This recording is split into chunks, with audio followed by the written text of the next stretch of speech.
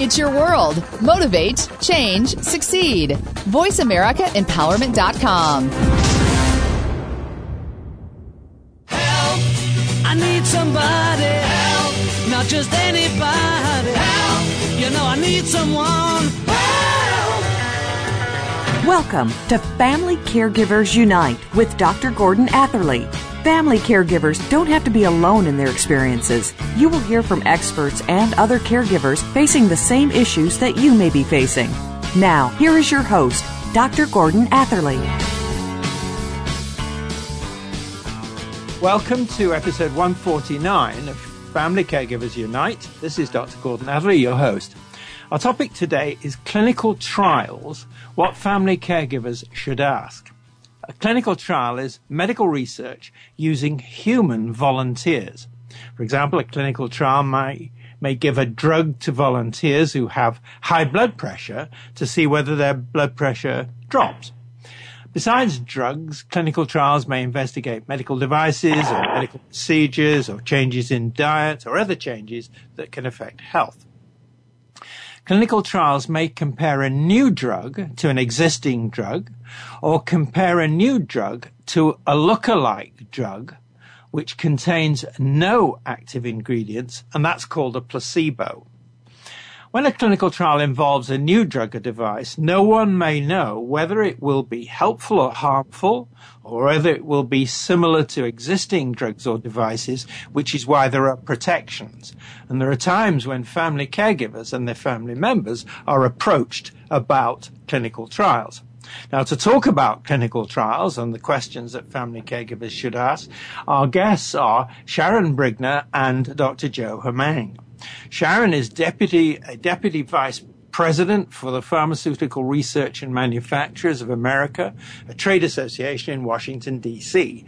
She's a registered nurse and holds a master's degree in health systems management. She also works her weekends as an emergency room nurse at Inova Reston Hospital in her Northern Virginia community. Previously, she worked for the National Committee to Preserve Social Security and Medicare. Her work experience includes the General Accounting Office, Congressional Office of Senator Chuck Robb, the Center for Health Policy Research and Ethics at George Mason University, and the National Institutes of Health Clinical Center in Bethesda, Maryland.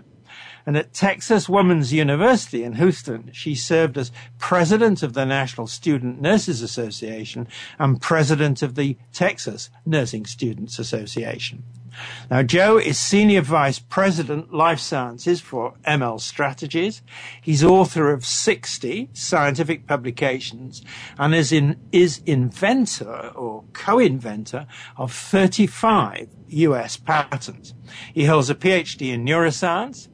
Previously, he was Senior Director of Worldwide Science Policy for Pfizer Incorporated. Prior to Pfizer, he was Vice President for Science, Technology, and Business Development at the Rhode Island Economic Development Corporation and Head of Science and Technology at the Rhode Island Economic Policy Council. In 1999, he was appointed Governor Lincoln Ullman's Advisor for Science and Technology. And he's also held positions at the Bristol Myers Squibb Company in Alzheimer's disease research and at Cytotherapeutics, Providence, Rhode Island, as Director of Cell and Molecular Neuroscience and Director of Ophthalmology Therapeutic Program. Now, welcome to the show, Sharon and Joe. Thanks, Dr. Atherley. Thank you very much. Good. Now, I'm going to start with you, Sharon, please. Please just tell us a bit more about your career background and particularly your work with the pharmaceutical research manufacturers. Thanks, Dr. Atherley. It is a pleasure to be on your show today and a pleasure to be on with Joe.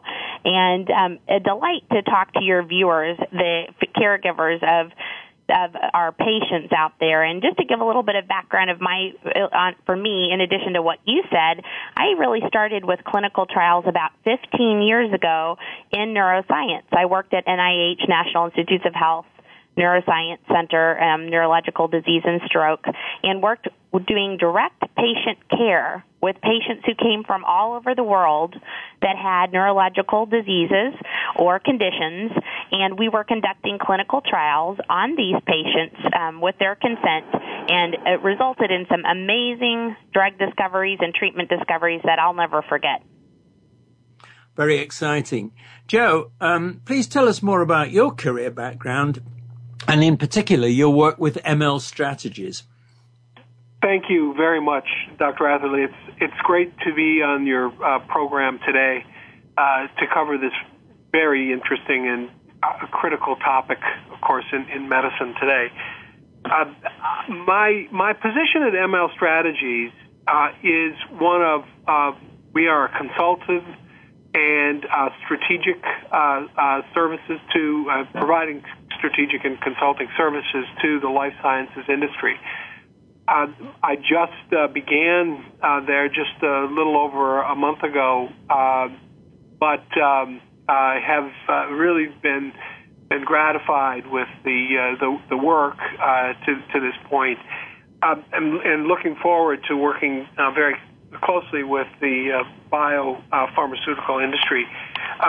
As you pointed out, I'm a neuroscientist by training, and I've spent the greater part of my career working in the area of neuroscience. But over the last 10 years or so, I've been spending most of my time on the policy end of science, working with key lawmakers, with policy professionals, both at the government and academic level, and then within industry, to identify specific challenges that face the industry, both the biotech and pharmaceutical industry, and to set policies which allow the industry to continue to develop life-saving treatments. I'm going back to Sharon now.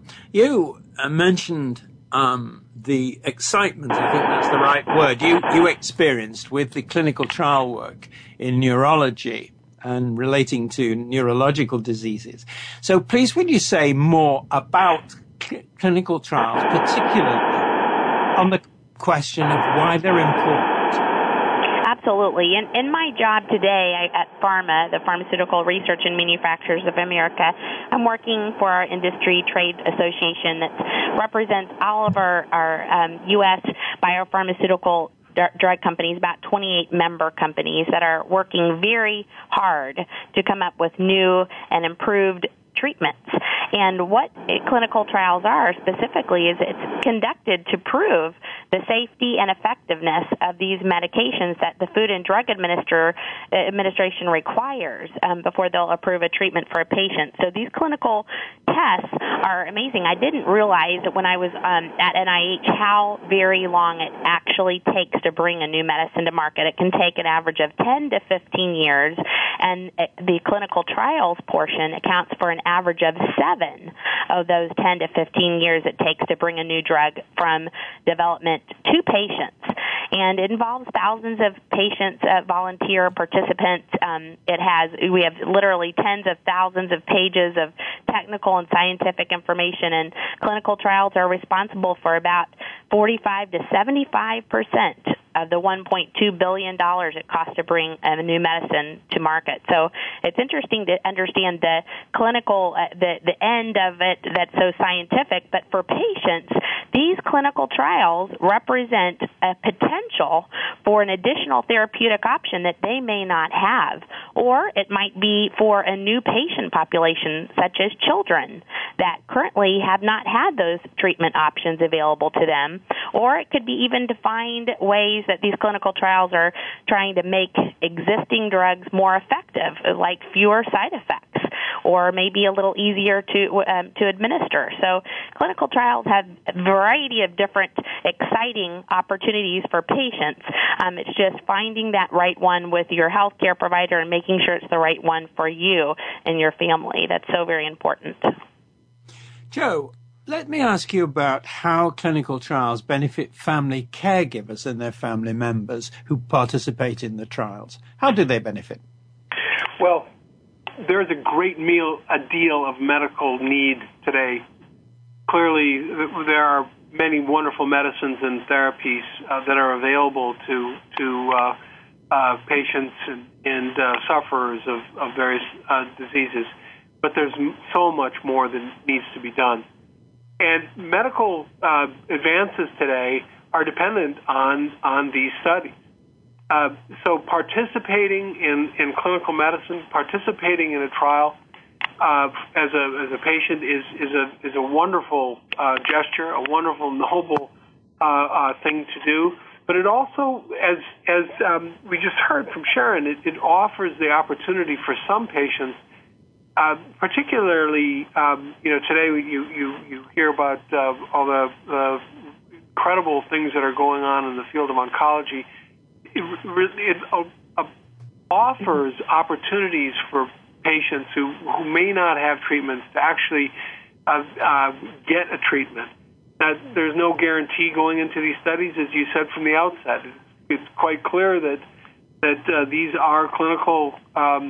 These clinical studies do not have a guarantee at the end of the road. But we do know that without doing careful studies with the kind of integrity and careful monitoring that goes on in clinical medicine today, without that, new therapies can't come to the marketplace. Patients, it's clear, for the family caregivers, obviously gives family caregivers the opportunity to see medical advance hopefully for their loved one, and of course they go into it knowing that they're advancing medical science, helping to advance medical science, and that's obviously a wonderful thing. That's a very important story, a very important message, because what you're both saying is this is the leading edge of medical treatment against some of the most serious and worrying diseases, including those which at the moment have no cure. So it's hard to imagine anything that's more important, more exciting, and more promising. But also, as you both said, there's a lot to it. It takes time, it takes effort, and it takes care. Now, at this point, we're going to take a short break. This is what I always say is where we pay the rent. This is Dr. Gordon Atherley, and my guests are Sharon Brigner and Dr. Joe Hamank. You're listening to Family Caregivers Unite on the Voice America Variety Channel. Please stay with us. We will be back.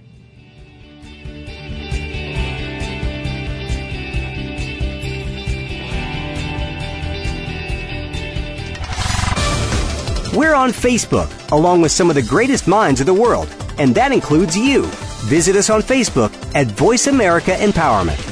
We're making it easier to listen to the Voice America Talk Radio Network wherever you go. In addition to listening live, you can check out information about your favorite talk show hosts, discover new talk show personalities, add shows to your list of favorites, and listen to all our show archives on demand. All from your iPhone, BlackBerry, or Android. Download it from the Apple App Store, BlackBerry App World, or Android Market, and get ready to tune in. The Voice America mobile app, powered by Aircast. If you think you've seen online TV before, let us surprise you. VoiceAmerica.tv is online now. The leader in live Internet talk radio has done it again. Multiple channels, a state-of-the-art viewing experience, live and on-demand programs streaming 24 hours a day. It's exactly what you want, when you want it. VoiceAmerica.tv. From health and wellness to business, sports, and everything in between. Discover our new world. Visit VoiceAmerica.tv now and experience the future of online television. VoiceAmerica.tv. Where can you listen to some of the world's top life coaches, ready to share success tips and entrepreneurial guidance? The Voice America Empowerment Channel will do just that. Hear about personal growth, building a better business, inspirational life stories, and personal branding. You'll find it every day at VoiceAmericaEmpowerment.com. The Voice America Empowerment Channel. It's your world. Motivate, change, succeed. It's your world. Motivate, change, succeed. VoiceAmericaEmpowerment.com.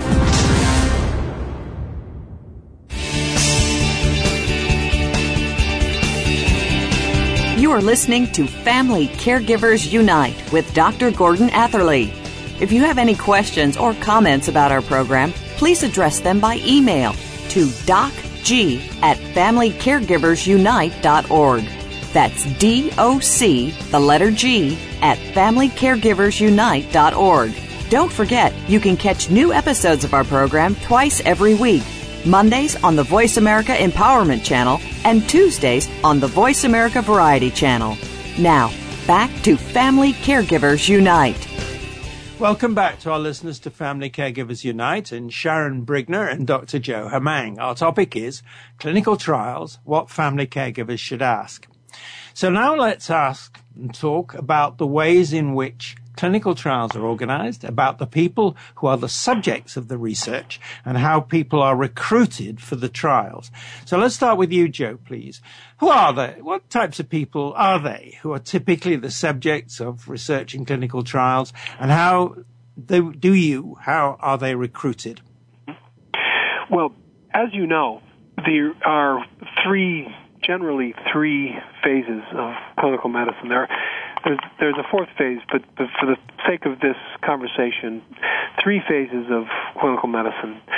Phase one, where drug is a potential medicine is given to healthy volunteers, and those healthy volunteers are then followed for a relatively short period of time, and they assess, the investigators then assess how the drug is metabolized, where it ends up in the body, how it is tolerated, etc. There are no, in those cases, there is no goal of trying to determine any efficacy of a drug or whether it's actually working. Those studies in phase one are generally small numbers of patients, dozens. They are very short, and those studies are generally recruited by the companies that are developing medicines. So those are directly recruited in a clinical research unit. In phase two and phase three, when the studies get larger and when more sophisticated questions about the efficacy, the potential usefulness of the drug, and when they get to that point, there could be hundreds or thousands, and in some cases tens of thousands of patients, and those are recruited usually through research organizations, contract research organizations, and clinicians, doctors who do clinical trials in their specific areas of interest. Whether it be in metabolism or in neuroscience or in cardiovascular disease. So they will pick patients from their population, from their client base that would fit necessarily, into the criteria that have been set up by the investigators in advance of the study. Right. Sharon, over to you. What sort of information is collected about the people who participate in clinical trials, and who is the information collected from? Well, that information is very different from what is collected when you go to a doctor's office, for example, and they take your medical history. For clinical trials, they need an entire history of family disease. They need to understand allergies. They need to understand the complete medical history, and physical exams are conducted, and this information is protected. It's kept confidential, just as information is when you go to see your doctor. And confidentiality is of utmost importance for that patient and that clinical trial team, because that at no point can that information be shared unless the patient authorizes it, and that general information could be published, but again, only after the clinical trial is complete, and it's only shared with doctors if that patient allows. So it's very confidential and very comprehensive type of medical information that's collected by the patient. Right. Just a quick supplementary to that. Supposing my son, daughter, whatever, a child, is a participant in a clinical trial, would the parents, ever be asked for information about my child of any kind? Sharon? Oh, I'm sorry, Dr. Atherley.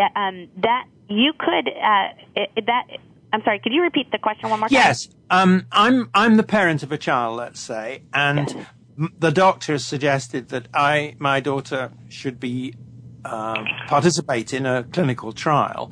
And I'm asking the question really, would I, the parent, ever be asked for information about my daughter, health or her background or whatever? Would that happen? You know, Dr. Atherley, I'm not completely sure. It would depend on the clinical trial, and of course, nothing is disclosed unless the patient or the adult, if the patient is a minor, the adult or the parent gives direct permission. It is again very carefully safeguarded information, very confidential, and is not disclosed unless that patient or the patient's guardian/parent would authorize such. To my knowledge, Joe, do you know if that's the case? No, I think I agree with you. Okay, that's very useful. That's very helpful. Now, Joe, for any medical research, the persons involved have to give their permission first. Who can and can't give permission for someone to participate in a clinical trial, and why? And what I'm really asking is the same kind of question that I asked just before. That is, can parents give permission for their children to participate, or can people whose elderly parents aren't quite able to give their own permission, can the family caregiver give permission under those circumstances? Joe? Yes, this is a really important question, clearly, and I think there's a fair amount of confusion sometimes and misinformation about this. First and foremost, those people who are involved must give their permission if they're able to give permission. That is, obviously, for a child who enters, a clinical study, a child can't do that. The parent would give permission on behalf of that child. In the case of advanced Alzheimer's disease, the same thing would have to occur for a caregiver and giving permission for a patient that is not for a family member that is not capable of making that decision on their own. Now, it's all the most important part is that is for those who have given permission.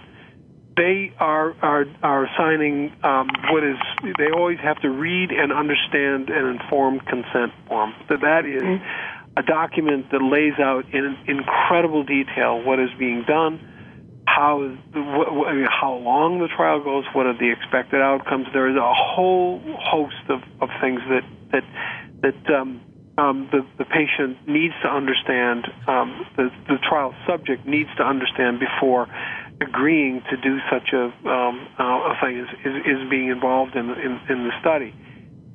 It's also important to realize that patients who are involved in studies cannot be compelled to continue, even if the study is not complete. A patient has the right, or an individual has the right to to remove themselves from the clinical study at any time. So people are not compelled. It is purely voluntary, and that's a very important distinction that needs to be made. Thank you.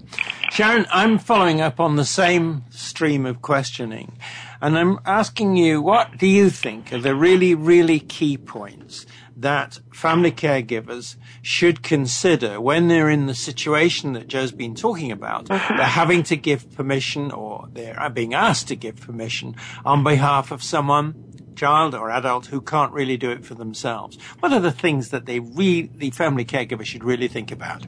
I'm going to answer this from a very personal point of view, because I'm doing that very thing with my son.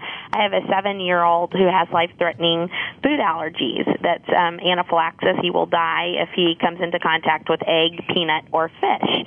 And there are some very exciting clinical trials that are available to him in about a year that would allow him to have slow exposure to these allergens that are commonly present in all foods and restaurants and could kill him if he doesn't have his epinephrine, his EpiPen. So as a mom and as an emergency room nurse and as a pharmaceutical representative of our industry, I've been very interested in understanding what are the risks to my son if I allow him to participate in these clinical trials. So I have been talking at length with the clinical trial team to talk to the physicians who are collecting the information on him to understand what are the benefits and the risks.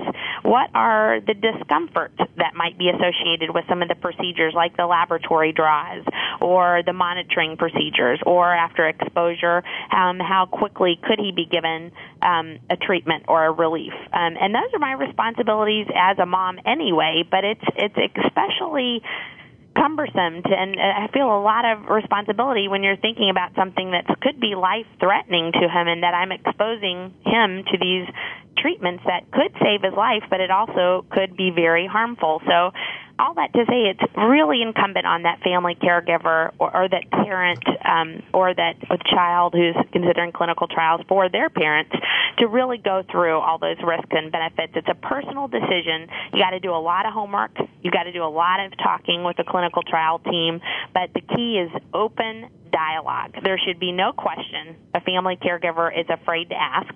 There should be no question that isn't answered to that patient satisfaction. And if there's any discomfort, if you will, as Joe had said, if there's any concern whatsoever, it is that right of that patient to get out of that clinical trial. They don't have to be subjected to the clinical trial if they feel uncomfortable or if they feel at risk at any time. But that's the whole point to that open dialogue that has to occur at the beginning of this, so that we can have healthy clinical trial data, we can have healthy clinical trial patients, and it can be a successful win-win. But you must have that open-ended, that open dialogue with that clinical trial team.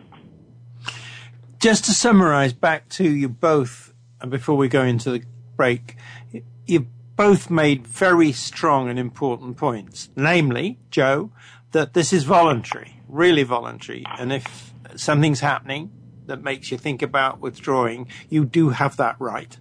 And Sharon, as a mom, as a parent, you're saying there are no questions that a family caregiver should avoid asking if the family caregiver feels the need to get an answer, and that you're encouraging them to ask all of the questions because of their responsibilities and also because of their interest in furthering science through good clinical trials. Powerful point from both of you. And on that particular set of points, I'm going to take the break. This is Dr. Gordon Atherley, and my guests are Sharon Brigner and Dr. Joe Hamang. You're listening to Family Caregivers Unite on the Voice America Variety Channel. Stay tuned. We're coming back.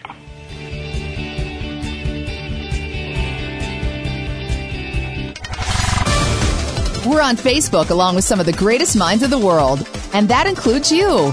Visit us on Facebook at Voice America Empowerment.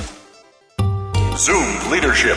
It's the big picture issues of the day, up close and personal capabilities of leadership, and a desirable future of constant renewal. Zoomed Leadership. It's the economic crisis made clear, patterns and perspectives of leadership, and the importance of changing the way we pursue our future. Join host John Schmidt every Monday at 2 p.m. Eastern Time, 11 a.m. Pacific Time. Zoomed Leadership. An inside look at what's really going on in business, government, and civil society. Tune in every week on the Voice America Business Channel. All around the outermost rim of the shield, he set the mighty stream of the river Oceanus, creating Achilles' shield in Homer's The Iliad, Book 18. Rachel Carson in The Sea Around Us said, "All at last return to the sea, to Oceanus, the ocean river, like the ever-flowing stream of time, the beginning and the end." Moyer's Environmental Dialogues with Dr. Rob Moyer offers lively dialogue and revealing narrative inquiry into how individuals are overcoming obstacles and creating a greener and blue planet Earth. Tune in Wednesdays at noon Eastern, 9 a.m. Pacific on the Green Living Channel. We're on Facebook, along with some of the greatest minds of the world, and that includes you. Visit us on Facebook at Voice America Empowerment.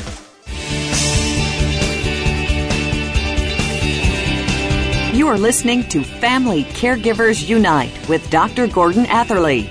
If you have any questions or comments about our program, please address them by email to docg@familycaregiversunite.org. That's DOC, the letter G, at familycaregiversunite.org. Don't forget, you can catch new episodes of our program twice every week. Mondays on the Voice America Empowerment Channel and Tuesdays on the Voice America Variety Channel. Now, back to Family Caregivers Unite. Welcome back to our listeners to Family Caregivers Unite and Sharon Brigner and Dr. Joe Hamang. Our topic is clinical trials, what family caregivers should ask. So let's talk more about the questions that family caregivers should ask about clinical trials. Now, Joe, what should family caregivers ask about the purposes and procedures of a clinical trial for which a family member is being recruited?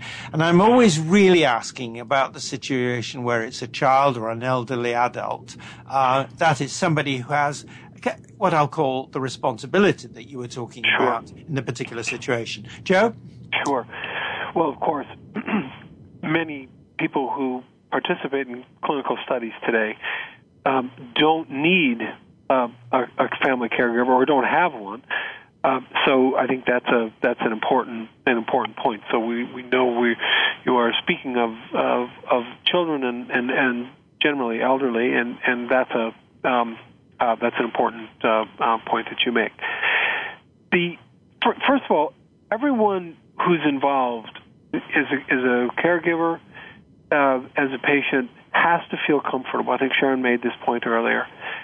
If you're not comfortable, which is, I think, a rarity in clinical medicine today, then there's a problem, and you should, seek additional information or don't be involved. But I think that generally the sponsors of studies today are poised and ready to provide all of the information that is necessary in order for caregivers and family members to feel comfortable about being involved in clinical medicine.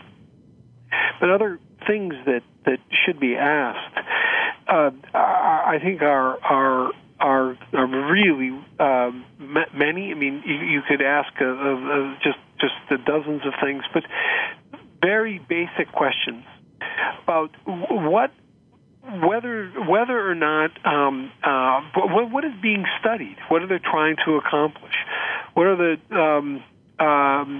the possible interventions that the family member might receive during the trial. What do they have to do? What is the time commitment? How long is this going to take?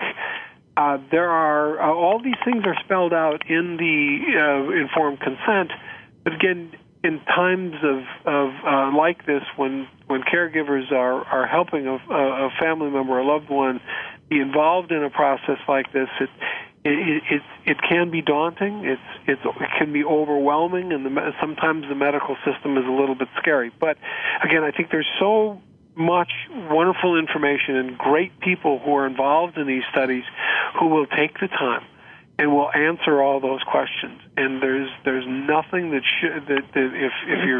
if someone is unclear, there is nothing that they should feel embarrassed about or reluctant to ask in any way. Right. Sharon, what should family caregivers, in the situation that we're talking about, that is where they're making decisions or getting information on behalf of children or vulnerable adults, what should family caregivers ask about effects they should expect and watch out for in a family member participating in a clinical trial? Well, I think as Joe had said, it's very reasonable for a family caregiver to ask what can be expected. You don't want, as a healthcare provider, to give your patients or their families unrealistic expectations that there's going to be a magic sudden cure at the end of the clinical trial, when indeed there might be a wonderful additional treatment option to them, but again, it may not work. That's part of the clinical trial. But there's some other fundamental things that a family caregiver needs to consider in addition to the risks and the benefits and knowing what their family member will have to undergo. It's such basic questions such as, where's the clinical trial going to take place? A majority of clinical trials take place in a doctor's office, but Patients might need to devote more time to more frequent doctor visits and physical exams than they normally need to do. So what does that do in impacting their job or their life? Additional responsibilities. Some of my patients had to keep hourly logs of their health conditions, if not quarterly throughout the day. So some people might feel that's a bit cumbersome to have to keep a journal, if you will, or a log of your health status. Another important question is cost. Patients need to ask during their pre-screening interviews, how much will it cost them to participate in a clinical trial? Now, sponsors for clinical trials usually pay for the research-related costs and additional testing, but patients or their insurance companies may be asked to pay for additional routine treatments that normally undergo for their disease. So cost is another important factor that a family caregiver needs to add to the list. Okay. Now, again, Joe, I'm limiting it to the family caregivers in the situation where they're making decisions on behalf of some family member. Please suggest to us the questions that family caregivers should ask about the information that is collected about a family member participating in a clinical trial. Well, this question gets to, I think, concerns that many folks have, whether they're new to this or they've been involved in studies before.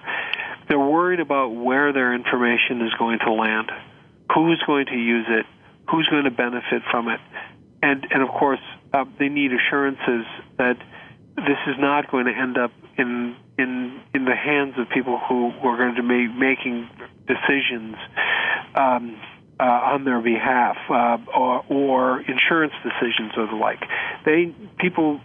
Obviously, everyone wants to have this information as useful as possible to the investigators, and want the information to be part of to contribute to medical science and the advancements. They want to really have to be sure that the information is going to be held confidential, that their data will be protected. I think that is the crux of it. There's certainly the greater and greater levels of protection that are employed year after year. I believe that everyone who's involved in this really feels strongly about that, and this is the probably the most important issue that caregivers face on behalf of their loved ones. Right, Sharon. Let's talk about the situation which will happen, because these things do happen, but let's not presume that it's going to happen all the time, and that is a situation where something appears to be going wrong for a family member participating in a clinical trial. What should family caregivers ask about the possibility of that happening, and about the action they should take if it does happen? I think it's essential that the patient and their family members contact that clinical trial investigator, that lead team member, to talk to them very openly and candidly about their discomfort. If they feel like they're not getting complete transparency, or if they're uncomfortable with something, often I have to tell you, when I saw and helped conduct clinical trials, it was a misunderstanding where a patient didn't realize that this was only going to occur, this test would only occur only once, or that it wouldn't indeed take as long as they thought it might. It might be something very simple that could be rectified by raising your hand, if you will, and talking to that clinical trial investigator, instead of just ceasing all activities that a patient might need to be doing to continue with that clinical trial. Because you have to look on the other end of the spectrum, too. Retention of patients for clinical trials is a big challenge for us. Patients can drop out and should be able to drop out at any time time if they're not comfortable. But what does that mean? It means a delay of getting important new medications and treatment. So I really have to go back to that beginning point of open dialogue. If you can have that open dialogue as a family member, as the patient, with the clinical trial team, lead investigator and the entire team, a lot of the misunderstandings or confusions can be prevented, which might cause someone to drop out of a clinical trial. Right. In other words, to summarize back to you both, communications is a critical issue. Who gets to know what and who gets information from who in various circumstances, you're both stressing. Now, I have to now go to my duty and take the break, so we'll do that now. This is Dr. Gordon Atherley, and my guests are Sharon Brigner and Dr. Joe Hamang. You're listening to Family Caregivers Unite on the Voice America Variety Channel. Stay tuned, we're coming back. Follow us on Twitter for more great ideas at Voice America Empowerment. How do you feel about the future? Tune in each week for Visionary Leader Extraordinary Life with host Kate Ebner. You can be a great leader by learning from the inspiring stories of amazing visionaries who are shaping our future. Everyone deserves to create their own vision, and Kate and her guests will share the tools that you need to make it happen. Make a weekly visit to the Voice America Business Channel for Visionary Leader Extraordinary Life every Monday at 11 a.m. Eastern Time, 8 a.m. Pacific Time. Be inspired. Become inspiring. Each week, Jimmy Gould brings you the stories and the people that you want to hear about. Tune in to A Current Life to hear about the journey to success, how our guests became the people they are today, and the highs and lows they experienced along the way. Each hour will leave you inspired and entertained as Jimmy gets up close and personal with every week's guest and shares ideas you can identify with and apply to your own life. A Current Life with Jimmy Gould airs Fridays at 3 p.m. Eastern Time, noon Pacific Time on the Voice America Variety Channel. Are you a business innovator, or are you just sitting on the sidelines? Tune in every week for Coffee Break with Game Changers, presented by SAP. Host Bonnie D. Graham talks to a cross-section of the movers and shakers who are leading by example. They will share best practices and innovative ideas to keep you thinking and moving along with the best. Join us for Coffee Break with Game Changers, presented by SAP, Wednesday mornings at 11 a.m. Eastern Time, 8 a.m. Pacific Time on the Voice America Business Channel.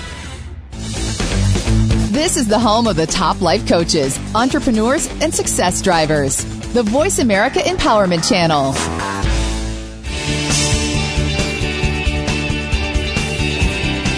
You are listening to Family Caregivers Unite with Dr. Gordon Atherley. If you have any questions or comments about our program, please address them by email to docg@familycaregiversunite.org. That's DOC, the letter G, @familycaregiversunite.org. Don't forget, you can catch new episodes of our program twice every week. Mondays on the Voice America Empowerment Channel and Tuesdays on the Voice America Variety Channel. Now, back to Family Caregivers Unite. Welcome back to our listeners to Family Caregivers Unite and Sharon Brigner and Dr. Joe Hamang. Our topic is clinical trials, what family caregivers should ask. Now, let's talk, both of you, please, about the ways to increase the benefits of clinical trials and also the protections which are required to maintain the confidence of family caregivers and their family members and, in fact, everyone. So, Joe, you first. What do you want to see done to increase clinical trials' benefits and protections? Well, I believe there's been a recent push in among the pharmaceutical industry that really is I think people are going to begin to take notice of. As we know, out of the many compounds that undergo clinical trials for cancer, a very small number end up helping people ultimately. It's not because they're not doing a wonderful job of trying to develop medicines, but it's just very, very difficult. And the success rate is lower than many other drugs in development today. But just recently, there's a new consortium that's been that is being tested from the pharmaceutical companies. That's work that comes out of George Bush's CEO Roundtable on Cancer that was convened back 10 or 12 years ago, and it's called DataSphere. And the idea behind DataSphere is that it creates this data repository from cancer trials that are conducted by the drug companies and academic labs and other organizations, and it's a data sharing opportunity. So in other words, that one company does a study, the data from that study, because they tend to be smaller, these studies, the cancer studies tend to be smaller, but they may be looking at very similar populations to another company, and by providing the background information in a way that protects the patient, the way that protects the patient's data, it offers the opportunities for all the companies that are researching this area. It offers the opportunity for them to benefit at the same time while protecting a company's right to innovate and bring a new medicine to the marketplace. This is something that I think we're going to see more of. I think that everyone believes that this is a wonderful development, and a large number of companies, as I said, are involved in it. And I'm very, very heartened to see that, and I think that will have a tremendous benefit to cancer patients, and I think that it may be the shape of things to come. I know that the industry wants to share information where they can, and I believe that it'll be incredibly important to advance cancer therapies and ultimately other therapies. Great. Sharon, same question. What do you want to see done to increase clinical trials benefits and protections? Well, I think that our clinical trials are already very, very safe. We know they're federally regulated. The IRBs, the institutional review boards, provide oversight of the clinical trial.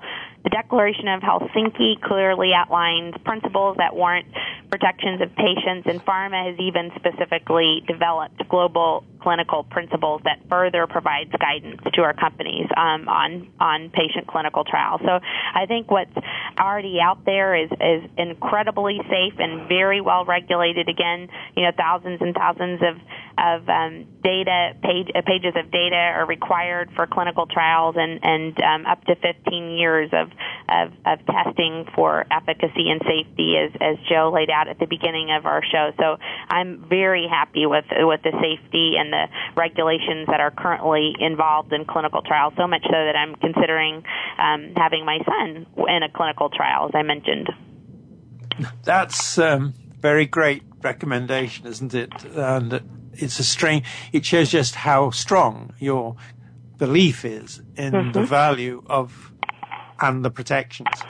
Now, I'm going to ask you both, again, the same question, but for your message to family caregivers about clinical trials. And again, I want you to put yourselves in the situation, and, Sharon has very courageously admitted that she's in this situation of child, maybe an aging parent, and there's a clinical trial being recommended.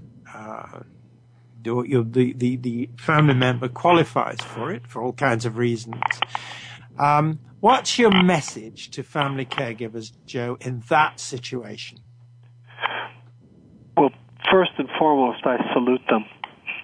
They're absolutely critical to medicine today, and they're making important, critical contributions.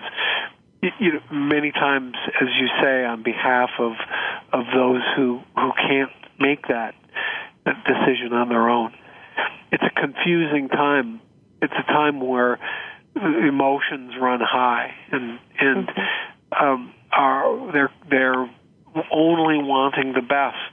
Probably they may be cash strapped. They may be distraught about the illness that their family member and the family is facing.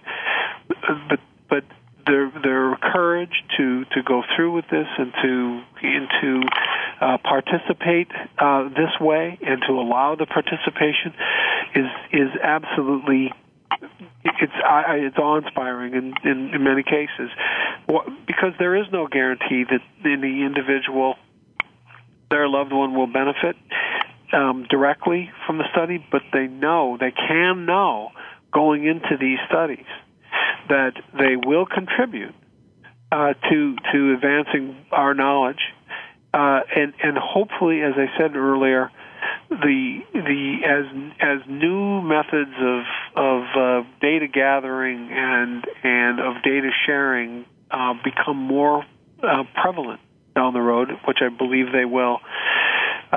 They can rest assured that they're going to be, if not seeing direct benefits for their loved one, they will be producing.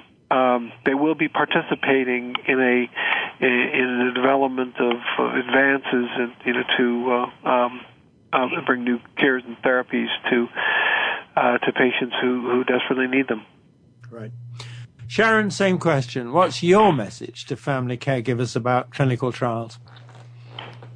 Well, again, to echo what Joe had said, they are courageous. I mean, any patient or caregiver that's looking at clinical trials as a potential new treatment option or one that might be available for a loved one you're obviously already open-minded. But information is power, and you really need to go back to understanding and doing all of your homework on the clinical trial with the clinical trial team. There's a list of questions you can think of before you go into that pre-assessment, but it's the questions that'll come after you meet with the clinical trial team, and even often after the clinical trial begins, that you need to be able to be uninhibited, ask those questions, feel like you have those answered to your satisfaction, but dig for information. Pharma refers patients to the clinicaltrials.gov website, which is www.clinicaltrials.gov, the NIH website, or even to the university or hospital websites. They have incredible resources on the hospital websites that list clinical trials that are open right there in their own institutions or in local institutions, as well as the patient disease groups, the organizations, for example, Parkinson's, the Parkinson's Association that might lead a patient or a loved one to a clinical trial in their area. So those are important resources that you can get information, and of course your healthcare provider is a number one resource. If he or she doesn't have information on clinical trials and you want more, you don't stop asking. You ask until you can get the information you need, because it's important to understand what you might be missing. I mean, you want to be able to know everything you can about the clinical trial before you embark on this important process, and it could mean a potential new cure for you or your loved one. Yeah. Now, I'm going to just put a question back to you both about the handling of information, and I want to make another comment to you. But first, information.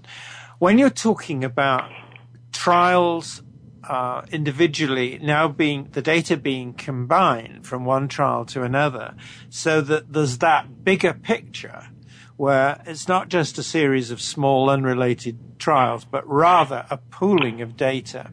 One of the things that is becoming more and more important is methods of removing the identity data of the individuals, so that wherever that information goes, nobody can figure out that it's Gordon or Sharon or Joe.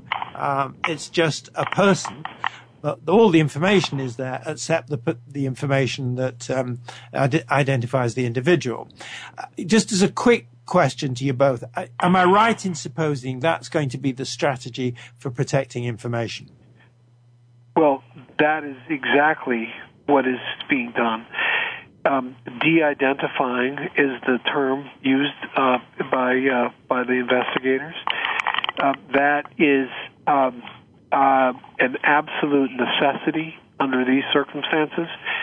I think that we can assume that the safeguards that will be taken are going to be as tight as they can possibly be, and that this information is going to be held very, very carefully. There are There's not time to go through it now, but the de-identification process by coding, giving specific code numbers